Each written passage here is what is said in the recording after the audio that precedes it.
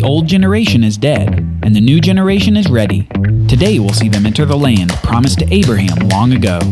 Thanks for tuning in to the Bible Brief.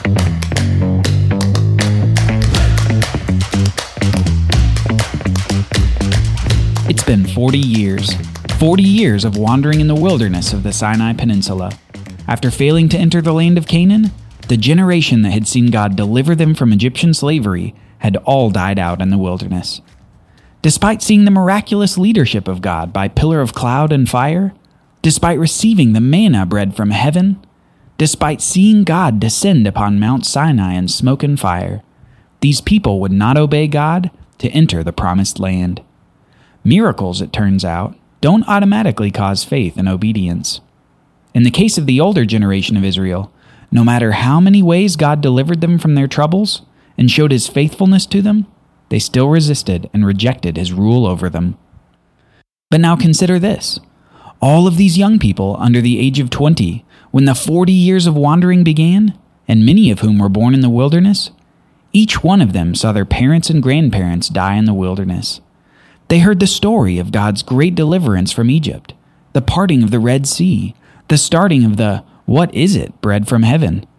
They imagined what it was like to have seen God come down on Mount Sinai and see Moses come out of the smoke with the 2 tablets of stone.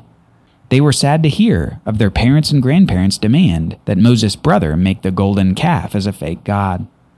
This is what they grew up with, and the whole time they saw in front of them day after day and night after night the pillars of cloud and fire by which God was leading them. They also began to practice God's law in earnest, as the youngsters from the tribe of Levi saw their fathers and grandfathers perform the ritual sacrifices in the tabernacle tent, while the other children of Israel learned all these other rules with their basis in the 10 Commandments. Now, 40 years later, the oldest of the next generation would have grown to as old as 60 years old, and determined not to repeat the mistake of their parents. As the time of wandering came to a close, they were itching to go into the land of Canaan. But before going in, Moses, now around 120 years old, gives a speech to this new generation of Israelites. Moses was one of only 3 men of the older generation still living, the other 2 being the spies who had bravely told the people to enter the land 40 years prior, Joshua and Caleb. This speech of Moses essentially encompasses the book of Deuteronomy, and his speech is in accordance with the book's title. Deuteronomy essentially means second law.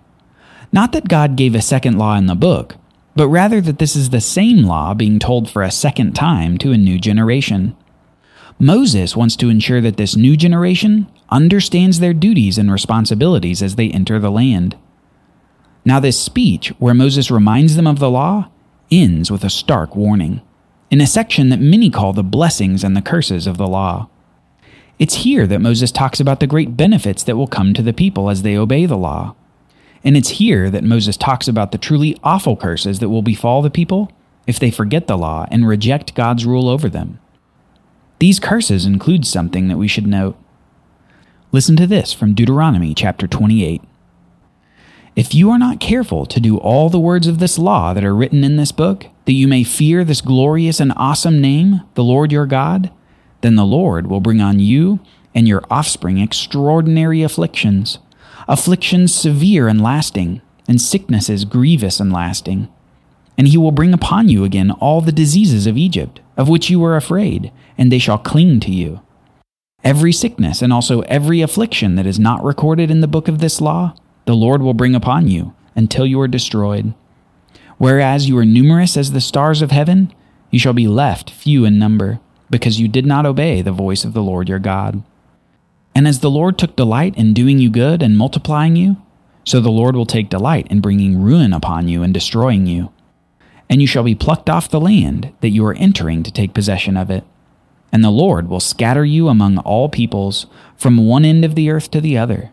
And there you shall serve other gods of wood and stone, which neither you nor your fathers have known.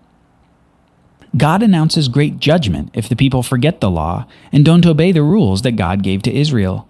And these curses include disease, sickness, destruction, depopulation, capped off with the expulsion from the land of Canaan.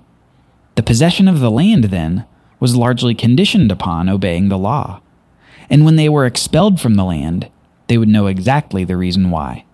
They had forgotten and disobeyed the law that God gave them. And sadly, before the end of the speech, Moses tells the people that they will indeed be eventually cast out of the land. They will forget. They will disobey. Eventually, the people of Israel will be exiled into other nations and scattered abroad. The law would not be upheld nor obeyed. And soon Moses ends his speech, and we read this. And the Lord said to Moses, Behold, the days approach when you must die. Call Joshua and present yourselves in the tent of meeting, that I may commission him. And Moses and Joshua went and presented themselves in the tent of meeting.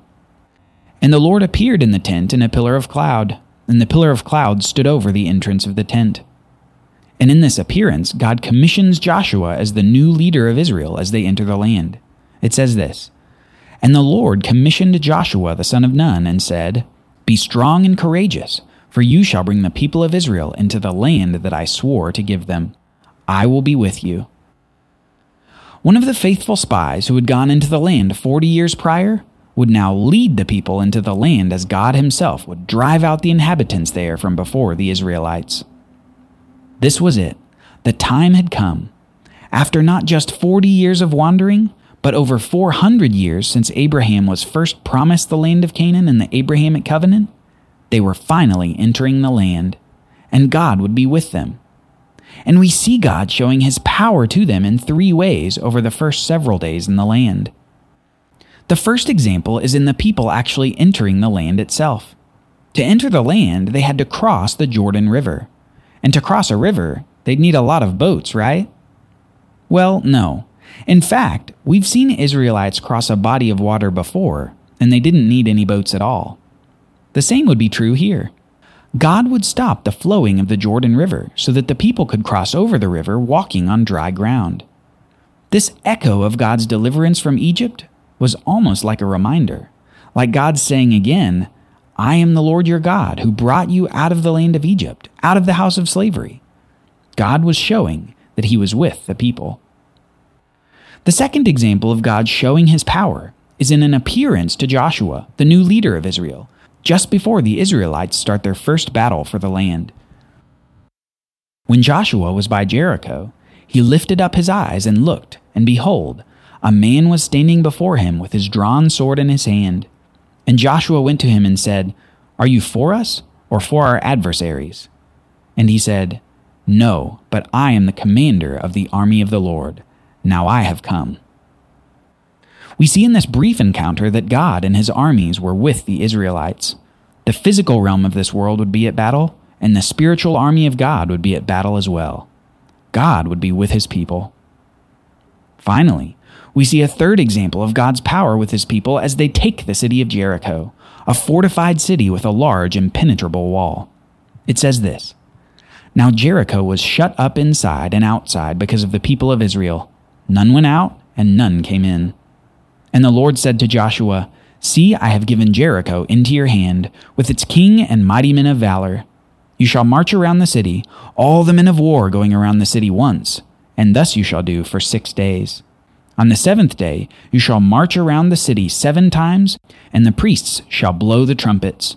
And when they make a long blast with the ram's horn, when you hear the sound of the trumpet, then all the people shall shout with a great shout, and the wall of the city will fall down flat, and the people shall go up, everyone straight before him. And just as God said to Joshua, it happens. On the 7th day of their marching, upon the blow of the trumpets, God causes the walls of the city to fall down flat, and a battle commences where the Israelites overtake the city as the first place conquered in the land. God again had shown that he was with his people. However, basking in victory over their enemies, one of the Israelites is tempted. You see, God had said that as they defeated their enemies, that they should not take the plunder, but should destroy it instead, that they should devote it to destruction. But tempted by the glittering gold and silver, a man takes in secret what should have been destroyed. Next time we'll see the results of this secret sin as it affects the entire nation. God is serious about his rules and won't overlook even the secret sins. Thanks for listening to the Bible Brief. Are you enjoying the podcast? One of the best ways for this show to grow is for you to share it with a friend. Will you do that today?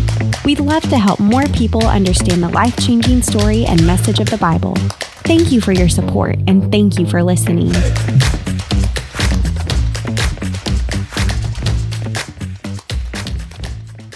Copyright Bible Literacy Foundation 2022.